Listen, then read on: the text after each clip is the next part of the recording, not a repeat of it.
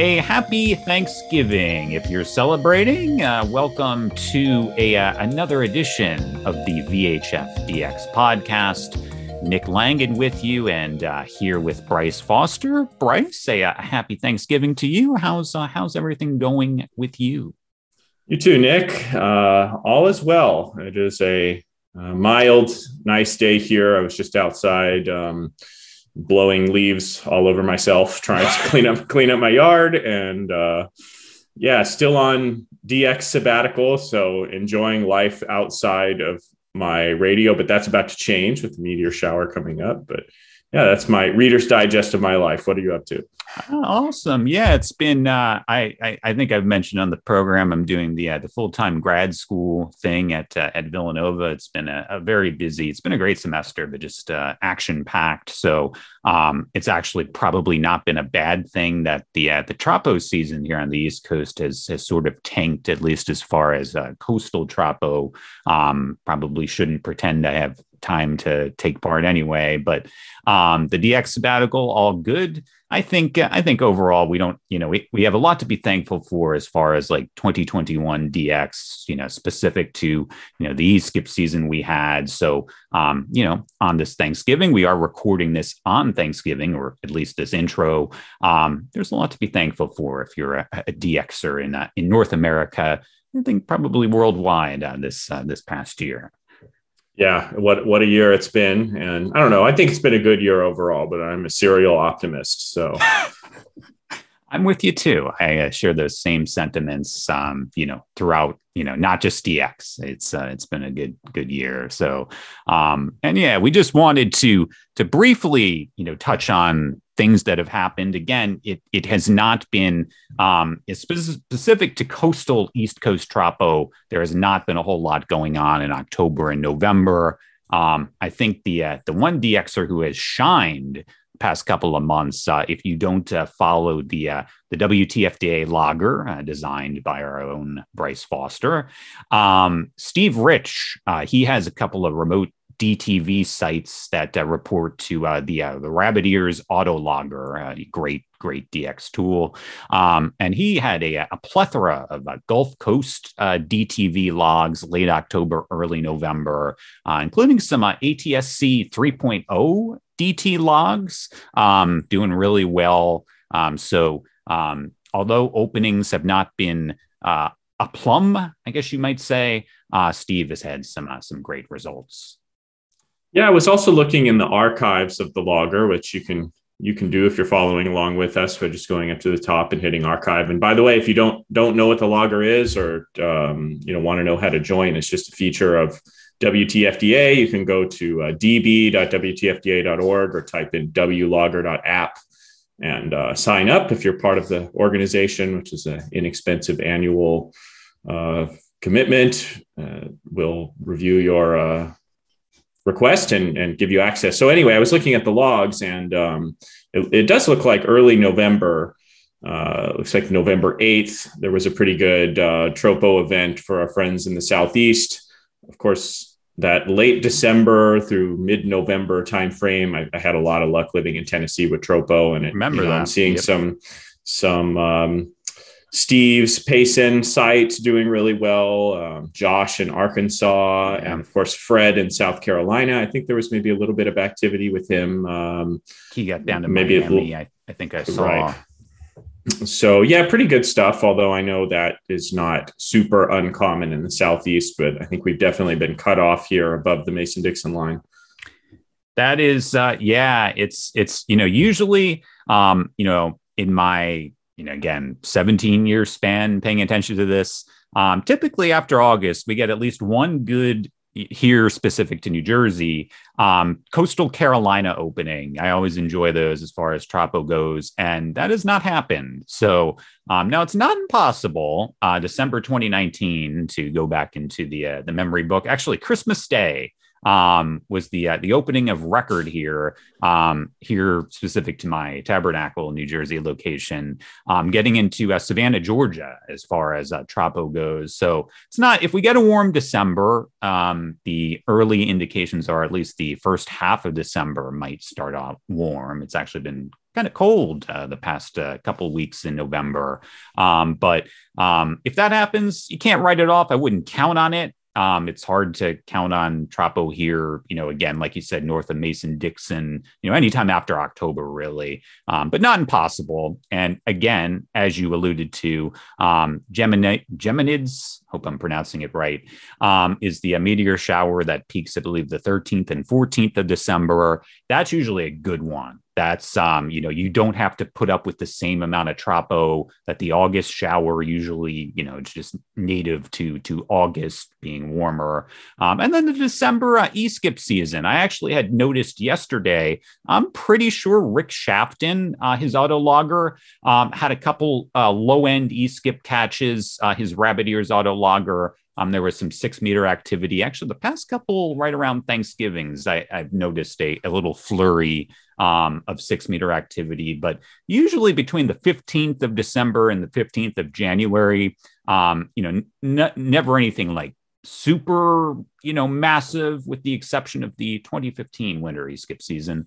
But typically there's a couple openings. So some stuff to look forward to on the FM DX calendar. Yes, for sure. And I'm starting up my my meteor monitoring as of this week. I definitely some elevated activity versus normal. I think there's lots of these. For me, the meteor seasons from August to December 15th. And there's just lots of little minor showers in there. It's good stuff. Obviously, I burned myself out a little bit with the e-skip season, but I'm going to fire things back up here for the next sabbatical. 3 weeks, and we'll see how it goes. That's, the sabbatical, I think, should probably end maybe, December 10th, and then jump right in to the peak of the shower. I think that, that should get you nice and recharged. Some stuff to look forward to. And we have a fun conversation to feature this time around. Now, again, we want to, during the off season, I think we're going to stick to more of an every other month schedule. I know there were people looking for us, at the end of October, as far as putting out an episode. It probably makes more sense, again, unless we have like a blockbuster e-skip month, or like meteor results are really cool. We can always record one around Christmas time, but I would probably look for another episode in January. Bryce, you think that sounds probably like the right kind of cadence? Yeah, unless you can find a co-host with a much bigger personality than mine and a lot more time, I think. Time is the issue. Your personality, it's it just bubbles through. I think. Okay, agree.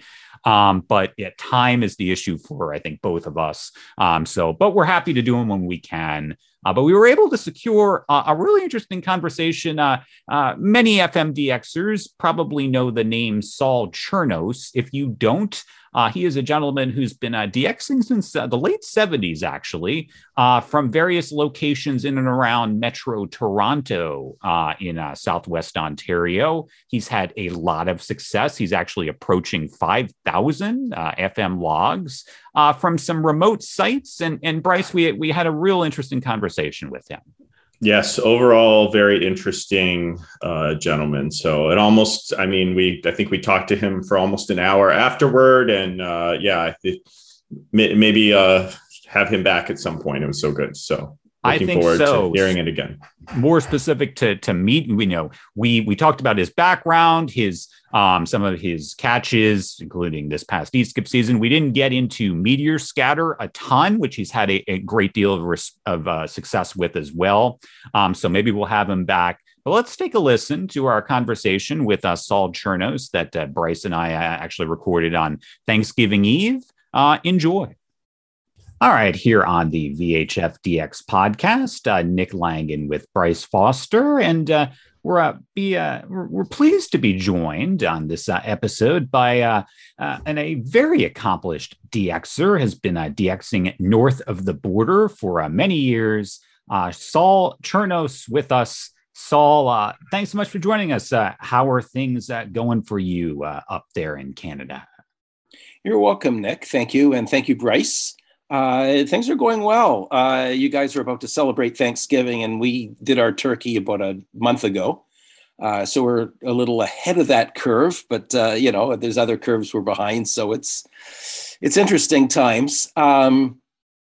As far as DX goes, I've started. I was looking at my log. You guys made me think about the past and history when you asked me to be on your podcast, and so I realized I started the hobby on FM in 1977.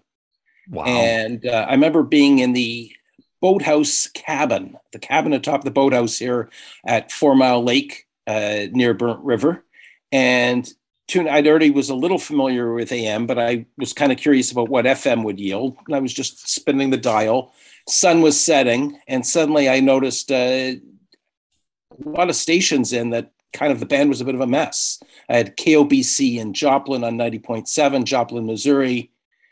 I had 91.1 KSJN, if I remember correctly, out of St. Paul, Minneapolis, Minnesota. And I had 104.1 way up near the top of the dial from Oklahoma City. And I wondered what in tarnation's going on. I also didn't have any kind of directories. I wasn't connected with any DX clubs or anything like that. So I had no idea whatsoever what the phenomena was that was causing this. I had previously, as far as places like Detroit at 280 miles, or Ottawa or Rochester, New York. And suddenly I'm getting Missouri, Oklahoma, and Minnesota. And I'm thinking, all right, is the Earth in some kind of spiral out of control? Is something weird going on with the atmosphere? What is going on? I'm not a scientist, and I'm not a tech person. I'm a journalist. At that point, I was a teenager, and I guess grade 10, 11, or something like that. And all I can do is wait anxiously till the weekend is over. We were up at a family cottage for the weekend. That's what this place is. And I went back to the Toronto Reference Library and found a Vane Jones log or something akin to that, looked up the stations, realized I'd had that far, and finally made some connections. I talked to some people I knew in the AM side of the hobby and got referred to WTFDA and figured out that I'd had some E-skip, that it bounces off the E layer and does crazy stuff. And, got from there, I got some meteor scatter catches, a lot of auroral catches up this far north. I've had tons of that stuff, and some interesting tropo and lots of E-skip. So you were an AM DX'er before you were a FM DX'er, if I heard that right in that story, yeah? Yeah, I started out, I was in a hockey pool in grade 9. And I realized I could have an advantage over everybody else in terms of knowing how I was doing by tuning into the St. Louis Blues live on in the playoffs on KMOX, or to the New York, whoever it was. I think the Islanders I was following, and not just Toronto, but I would in the evening I would kind of go through the radio and catch all the stations with their live broadcasts of hockey. And I'd figured out that much. I didn't know there was anything to do with long distance or anything like that. And then I think one morning I heard KFI in California on 640. Wow. And went down to the same library. And this is before, of course, the FM catches. And I looked up where KFI was from. I think I knew by then it was California, because I think I heard references to Los Angeles. And then I got Denver on 850. And I thought, gee whiz, if I can get that far west, I wonder if I go south, what I can get. So I went back to the library.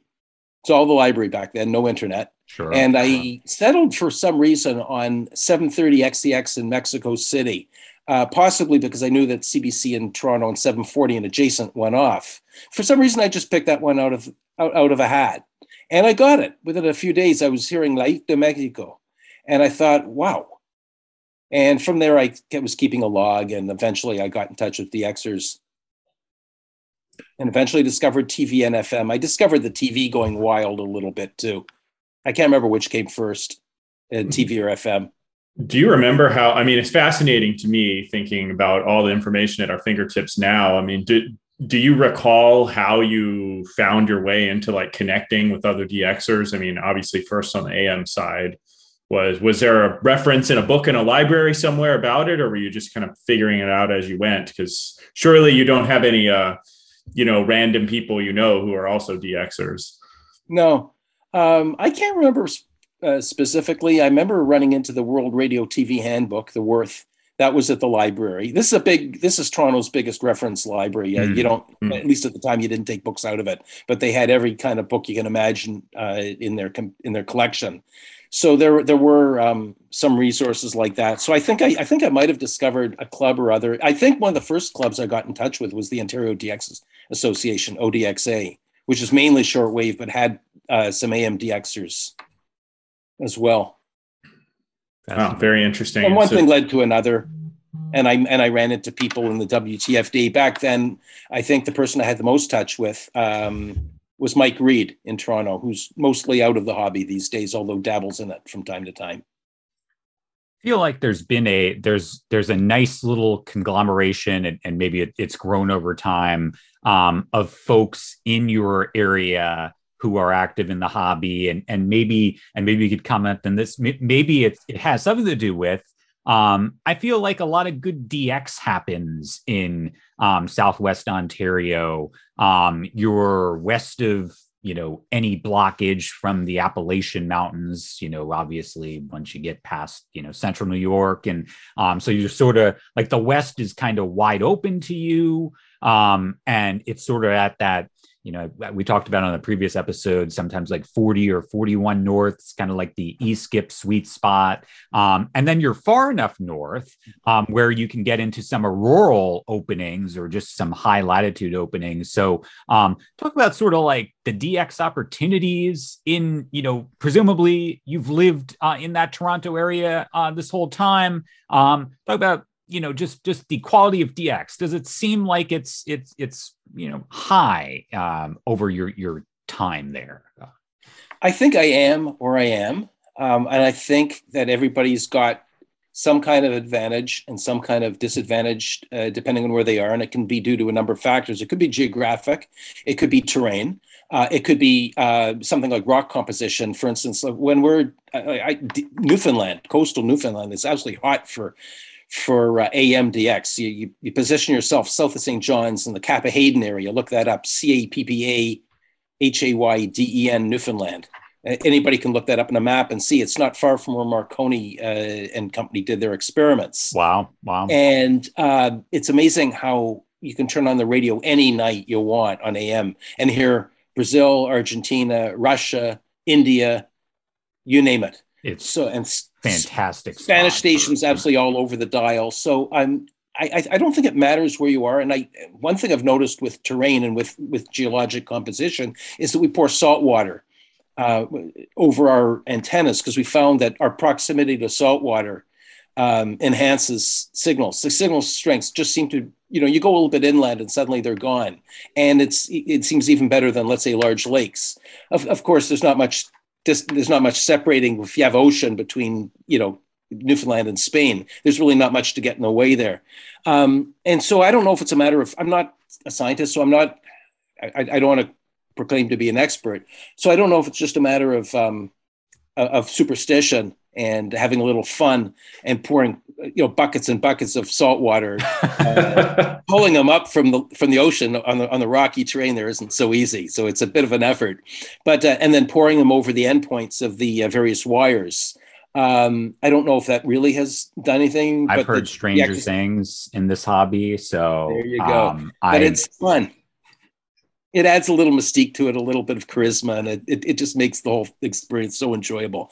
But at any rate, I've heard like stories of if you're up in granite territory, there's lots of granite rock and not much soil, that the conditions can be sometimes affected, or that if you have lots of agricultural soil, good fertile soils, sometimes in depth, that can make a difference. I don't know to what extent that's all true, but I go by the sense that no matter where you are, you've got strengths and you've got weaknesses. If you're in a forested area or if you're high on a mountain, you've got blockage or you don't have blockage. For instance, if you're in an urban area, or if you have IBOC, or if you have a number of different factors, you're so effective. If you have a tower, you don't have a tower. If you have a good dipole, if you have lousy coax versus good coax, if you have electrical noise, if you have a neighbor who's got a TV going that somehow is a little botched up and puts out interference.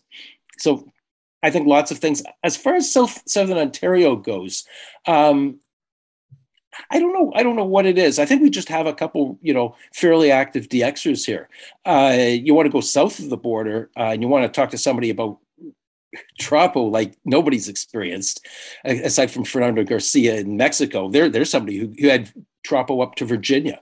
Remember that? I think Portsmouth 26, I believe, or 27. The old crazy stuff. Yep. Bob Seabold out of Dunkirk, New York, who's hosted a few conventions, WTFD conventions, and has taken people on little DXpeditions at those conventions out to his mobile site. He's got permission from a farmer, at least he did. I don't know how active he is these days, but he would, get Alabama and Iowa and all sorts of crazy stuff. And it would always excite him, but it was never anything unusual.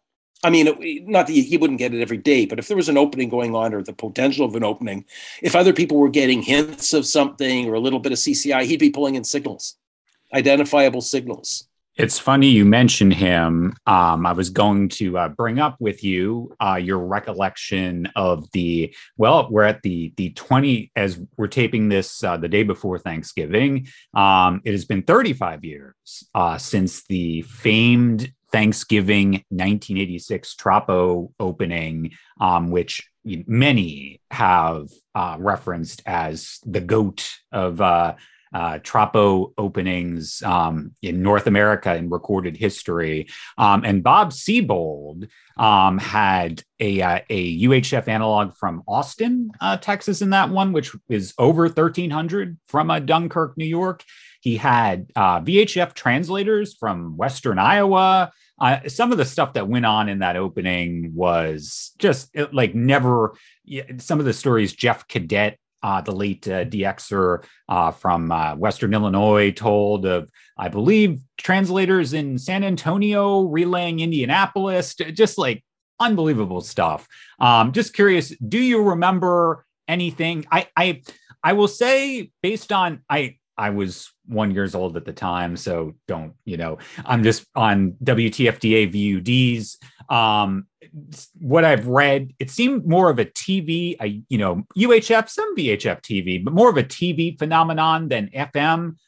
Do you recall anything from that event 35 years later? Sadly, I do. And maybe that explains some of what I experienced, that it was recollected as mostly TV event, because I was on FM. I was a teenage. Oh, no, at that point, I was 61 to 86, be 25 years old. And I would have been in the first year or two of my first job in Paris, Ontario, which is down halfway between Toronto and London. I was a reporter at the weekly newspaper there. And so my DX was mainly in my car and stuff like that. And I, in fact, looked at my log for those days, and I was in Toronto. I guess I was visiting for a few days, and I had some car logs. I'm not entirely sure where I was, but I'm going to guess the Scarborough Bluffs are driving around. And I had, just as Bob Seabold was getting Austin, Texas, I was getting Fort Wayne, Indiana, Schenectady, New York, Scranton, Pennsylvania. And interestingly enough, I have a note down that I was kind of on the border of downtown Toronto in my car, which now would be nothing but images. And I was getting Wheeling, West Virginia, Columbus, Ohio. And that's pretty well Bloor and Bathurst in Toronto, central Toronto. Downtown. So that's impressive. I would say that's as good as I've ever done inland. Inland in downtown Toronto. Who knows what I would have had if I'd spent the whole opening in good territory. Some of the sites I discovered later on have done much more spectacularly than that. But you've got to get out of the big city it's like DXing in downtown New York or downtown Chicago. Yep. Good luck. But I remember hearing about that opening, and I don't remember feeling down about it. Because back then I wouldn't have heard about that opening until months later, and it might have taken even longer to sort of realize what a legendary opening that was. So Bob Seabold only got into Austin, Texas. That's all. I think that was he had. I was just reading. I can see if I can pull it back up. Yeah, report. So this was just straight from the February 1987 WTFDA VUD. Bob Siebold comes in with the most astounding loggings: UHF to 1,325 miles, VHF to 1,100 miles into Texas, as well as several unbelievable translator loggings as far as Western Iowa. So I think Texas was his limit. I think there's a reference here that those translator loggings were like all-time distance records for translators. I don't know if that held up or not in the analog era, but some pretty wild stuff. And there were many. There was even a gentleman who I think is still around. Steve West is his name. I think he's up in Massachusetts now, but he was DXing not too far from me in Havertown, PA. And he had an Illinois UHF, some Indiana, Kentucky. He talked about it. The conditions were incredible, like 10 ducks at one time, always changing strength and direction. So where that is, I wish that would happen Thanksgiving 2021. Alas, I don't think we're going to see a repeat of history, but it's a little cold and damp out there. Fun to reminisce. That's quite the haul. So Saul, you were talking a little bit about, the dynamic of DXing in downtown Toronto, which obviously brings us to you have some much more interesting sites in your repertoire. And I don't know if you want to talk a little bit about your retreat in Burnt River and the other places you've found are obviously better DXing locations in Toronto. Maybe a little bit about your place there and your experiences and how long you've been observing conditions from that location. Yeah, I've always kind of learned that there's a couple advantages to FM DX if you can find height, not necessarily at the highest point, but if you can work with height. It's not as simple as just climbing to the top of the mountain and DXing from the top of the mountain, because then you'll just get everything. It's working the lower, just below the top of the mountain, using some of the mountain for shielding and for nulling signals from unwanted directions. So really playing with topography. It's also learning that you don't necessarily want to have a lot of trees around if you can avoid them, or if you want water. Water is sometimes a really good friend if it's like a lake or an ocean or something like that. Sure. Certainly getting away from urban stuff, whether it be noise or whether it be transmitters or things like that. So I've sought out places like that. One of the places I discovered first was the Scarborough Bluffs. And I used to go there, and I could pretty well, if there was tropo happening, it wasn't any mean feat to pull in stuff like Philadelphia, Washington, D.C. I've had Virginia. I've had the Boston area, Massachusetts. I've had, I believe, Maine, from there, Skowhegan, Maine. TOS. So I've kind of had that whole Connecticut. Often, if I get wind that a station is going to go off the air, I'd take a quick drive out there. I don't go out so much now. I'm a bit older, and I don't necessarily feel like running around, spending all night doing that. You got to stay up at all hours for some. When I was young, I would party all night too, but I don't do that either. It's the same problem. But every once in a while, if there's a really exceptional opening, I'll try to pull an all-nighter and then just deal with it the next couple of days getting back to Earth. But so I would often go to the Scarborough Bluffs, and I had a good time doing that. I then discovered going north. I finally found, it took a while, but I found some good hills up there, and mostly just to the north of Toronto and then to the northwest. I would say kind of maybe about 20, 30 miles out to the northwest of Toronto. It's very hilly, relatively high, much higher than Toronto. But there's also places where I learned that I could null the Toronto stations, that I would kind of go over a hill away from Toronto. And I would start getting, during openings to Minnesota or Wisconsin, I would start doing really, really well there. And I could do it on frequencies. Actually, even though I was only 30 miles away from Toronto, I could actually top Toronto channels to places like as far flung as Terre Haute, Indiana on 100.7, wow, where I have a local CHIN, and stuff from Wisconsin on like Eau Claire on 104.5, which would be Chum. So I discovered I could do that. And in that spot, eventually, and it took a while. I had some good openings to Minnesota and Wisconsin from other places, but eventually I settled on that. And one day I took a buddy up. We were at a bar, actually. I was okay to drive. Let's just leave it at that. I don't drink a lot. I think I had one. I think I just had one. But anyway, my buddy was completely soaked. And he was in the back of the car. And I was telling him, hey, you want to see this kind of groovy place? I guarantee you'll get Detroit and Ottawa. You'll be able to hear FM from Detroit and Ottawa. And he kind of thought that was cool. So we went up. And within about 5 minutes of getting up there, I got an ID for York, Nebraska. Ooh. Yeah, that was kind of, and I'm looking to see what the ID was. It was KTMX, York, Nebraska. And I thought, it's going to be interesting. And I got Omaha 92.3. Wow. It was September the 6th in 2000 and I can't remember the year, maybe 19, I think it would have been 1998, something like that, roughly. Okay. I actually didn't write down the date, but it was back then. Nebraska. And in fact, wild. Yeah, that was pretty crazy stuff. And that was from a car radio in Iowa. I got a station a lot of people have heard, Oskaloosa, Iowa, on 104.9. That was a completely open channel. So I cleaned up on 104.9. Now there's a station up there on that channel. So, yeah, I got some pretty wild stuff. And then a few years later, I got wind of some potential tropo happening to the Southwest. And I thought I should go check it out. And while I was setting up, I used an external radio that I plug into the cigarette lighter. So I just turned on the car radio on a channel just to hear what was going on.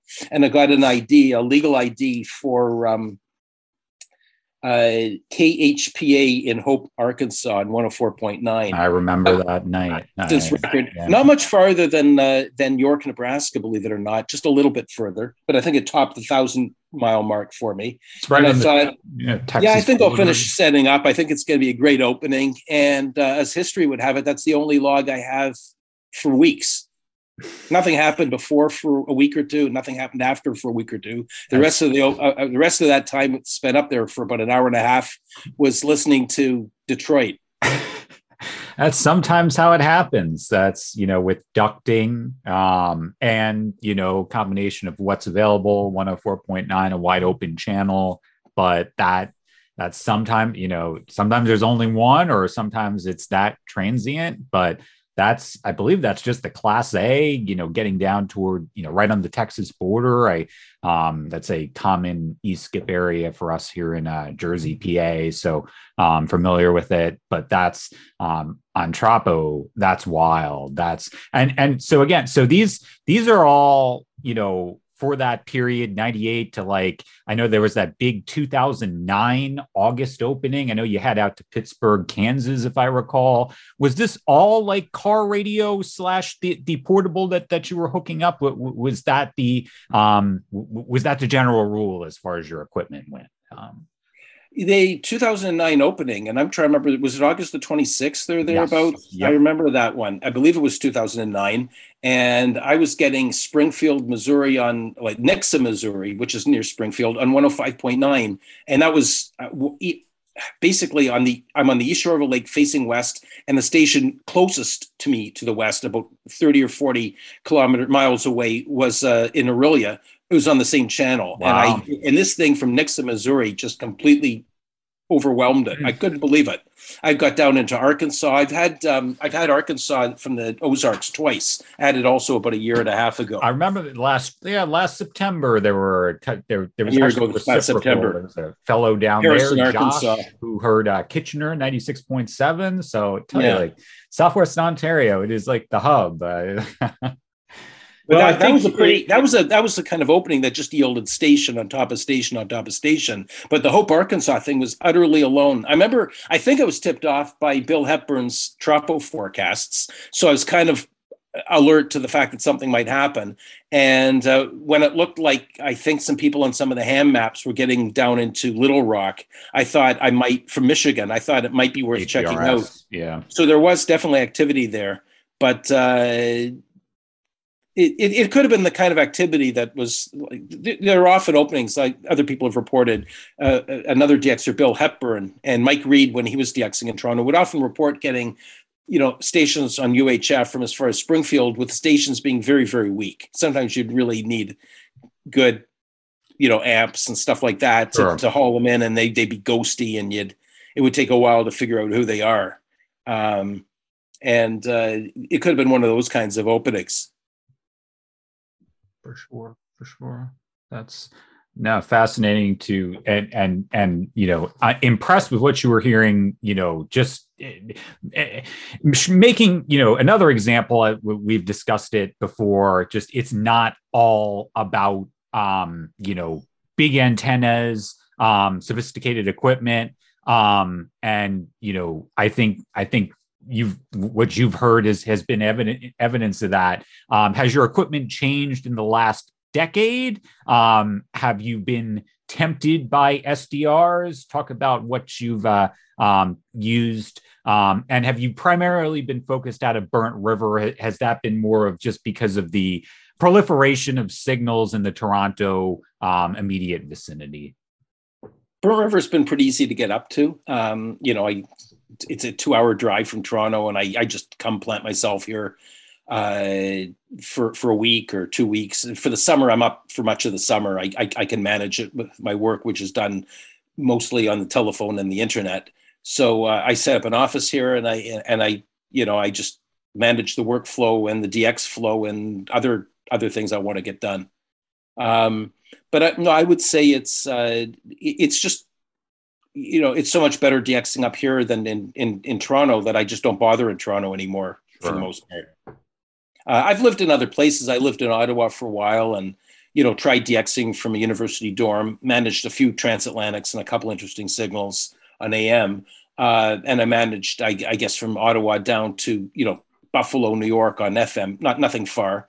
And I've had a little skip in Ottawa as well. And I lived in the Paris, St. George area, which is basically, if you look up Brantford 92.1 and stations like that on a map, you'll find that's more or less where I was living. And I had some lovely tropo openings to places like Kentucky and Cincinnati and Wilkes-Barre, Pennsylvania. Actually, I had both of those areas quite often. And I had some nice E-skip openings.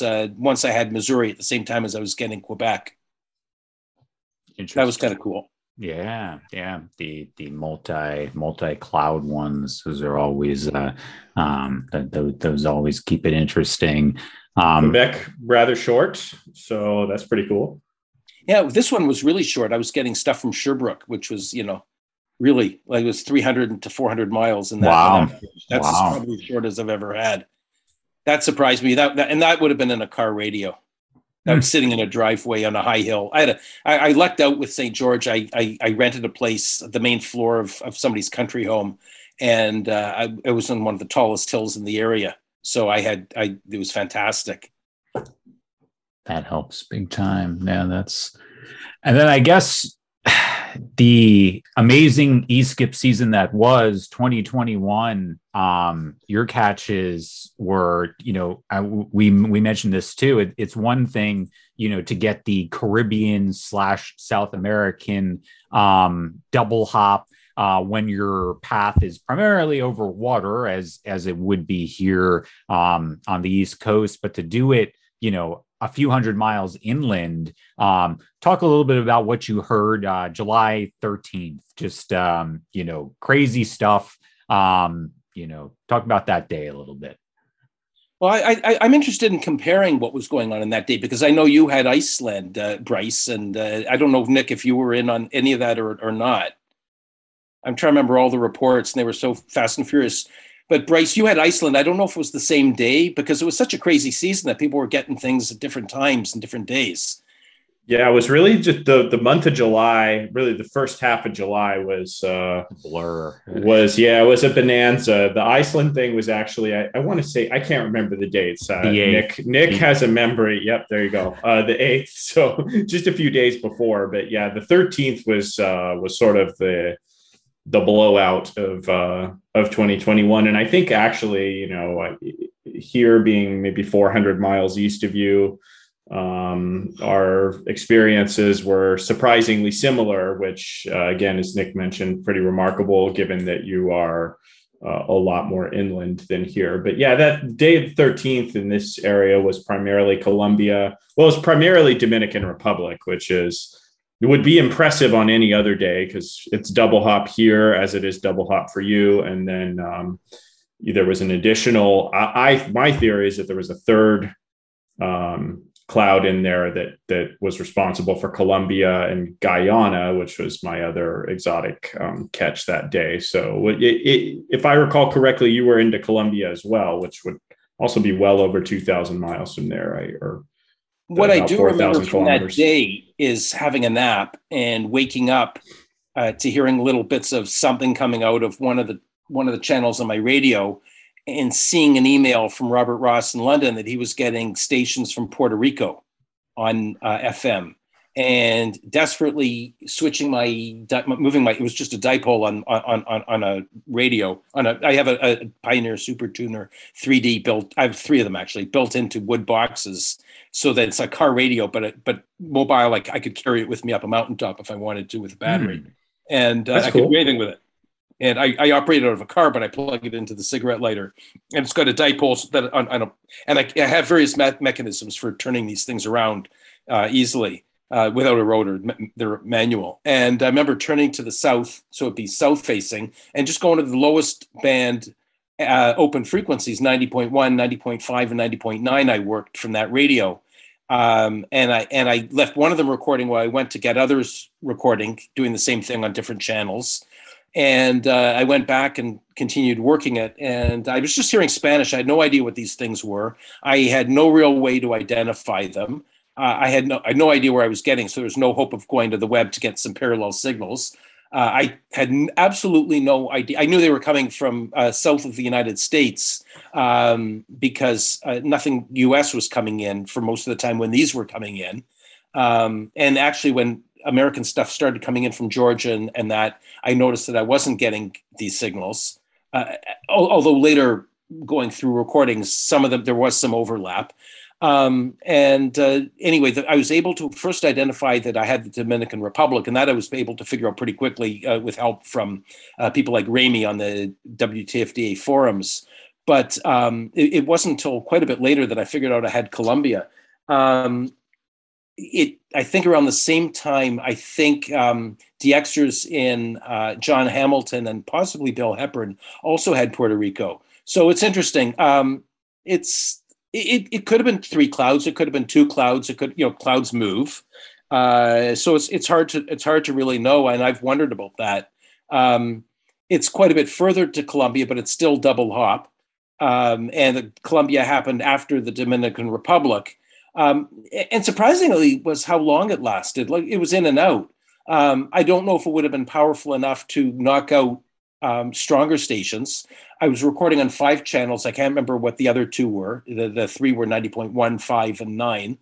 But I think I had 91.3, and I don't think there was anything interesting. And I think I had a commercial frequency. I think I was trying something a little higher. And I was also not lucking out rather there. So it wasn't necessarily happening on all channels. And had I had an SDR in play and had the antenna been set correctly, who knows what I would have been pulling in. The problem with an SDR is, of course, if you're working with one system, your antenna's going for every single stations. By working multiple radios, I can sort of adjust each to get a maximum null. So I got 5 frequencies, let's say with 5 radios working optimally on any given channel. So, I can have an SDR on top of all of that. The sky's the limit. Not to get off topic, but tell me a little bit about these dipoles. Do you have them mounted on like a temporary like fiberglass pole? Are you holding them, or No. sort of what? How do those? How are those arranged? I'm too lazy to hold them. I'm busy turning. Well, my fingers are busy turning the knob on the radio, like a madman. But no, I have different systems in what's the DX cabin, and it's basically just a picture of a cabin on top of a small boathouse, a single boat type boathouse, right on top of the lake. I could literally cast a fishing pole out and haul stuff in. I took a little gizmo out of a Lazy Susan that you might use for like a cheese platter type Lazy Susan, just a little disc that spins, that I was using for something else. And I mounted it on the ceiling, and I basically attached the dipole, which is just on it's a wire, and I've attached it to a rod, a non-metal, if I'm correct, a non-metal rod, and it spins on this thing. So I can just twirl it around like a baton from east to west to whatever, and just get the ideal null. Funny enough, I find if I work one of these things on an angle, not straight up, not straight across, but and not up and down, but on an angle, I do better for tropo for some reason. And I've carried that experience into the field, but I just can't do that in a cabin. It's just I haven't got the space, and I have two hands. Humans are limited to what humans are given. Two arms. Very interesting. Yeah, I think you work with what you've got, and basically that's what I've got. And and then I have a couple others that are just on board. Like again, I've got the same thing. I don't have them on Lazy Susans. I just slip them outdoors onto a deck, out of a door or something like that, and get them as far away from the building as I can using coax. I've also learned that I have to use coax that doesn't kink up.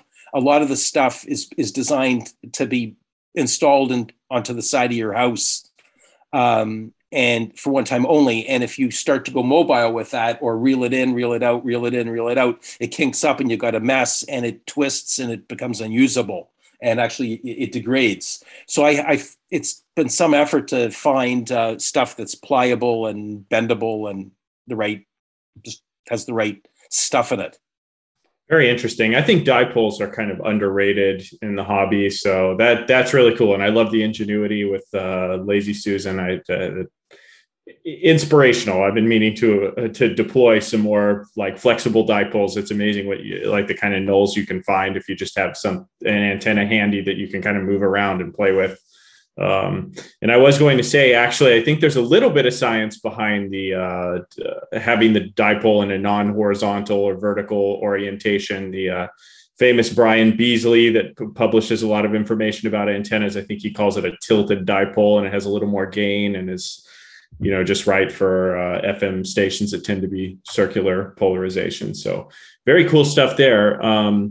So just for time, I think we were kind of wrapping things up here, but I did want to touch a little bit on your meteor scatter experience. I think you probably, be right up there on the top of DX'ers with success in meteor scatters. So maybe a little bit about your setup there and techniques, and if you've been doing any lately, if you'll be active for the December meteor shower. Well, the other two modes I've worked are Aurora and Meteor Scatter. Meteor Scatter, I've had tons of stuff because I've got so many open channels. I've had hundreds of stations. I've lost track. I mean, it's recorded somewhere in my log, but it's just oodles of stations, and mostly now it's relogs because there's only so many stations you get repeatedly. Yeah. And it's like it's probably the worst kind of DX to engage in because it's like listening to paint dry. You're listening to static to an empty channel.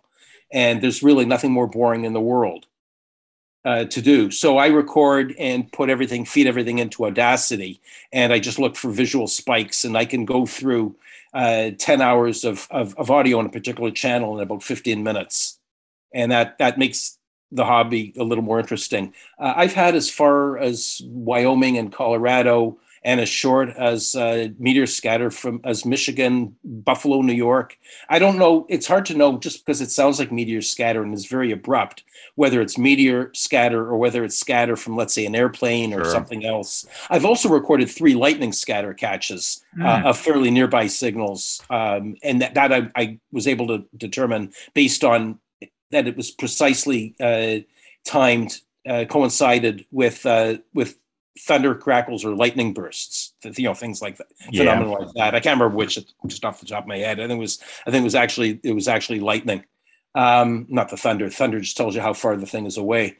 But the other thing is Aurora, and just going through some of my my Aurora logs. I had some crazy stuff. If I have it here from my first few years of DXing, my first ever Aurora log was October 11th. I was getting just areas like Detroit and Interlochen, Michigan, and that was the year would have been 19.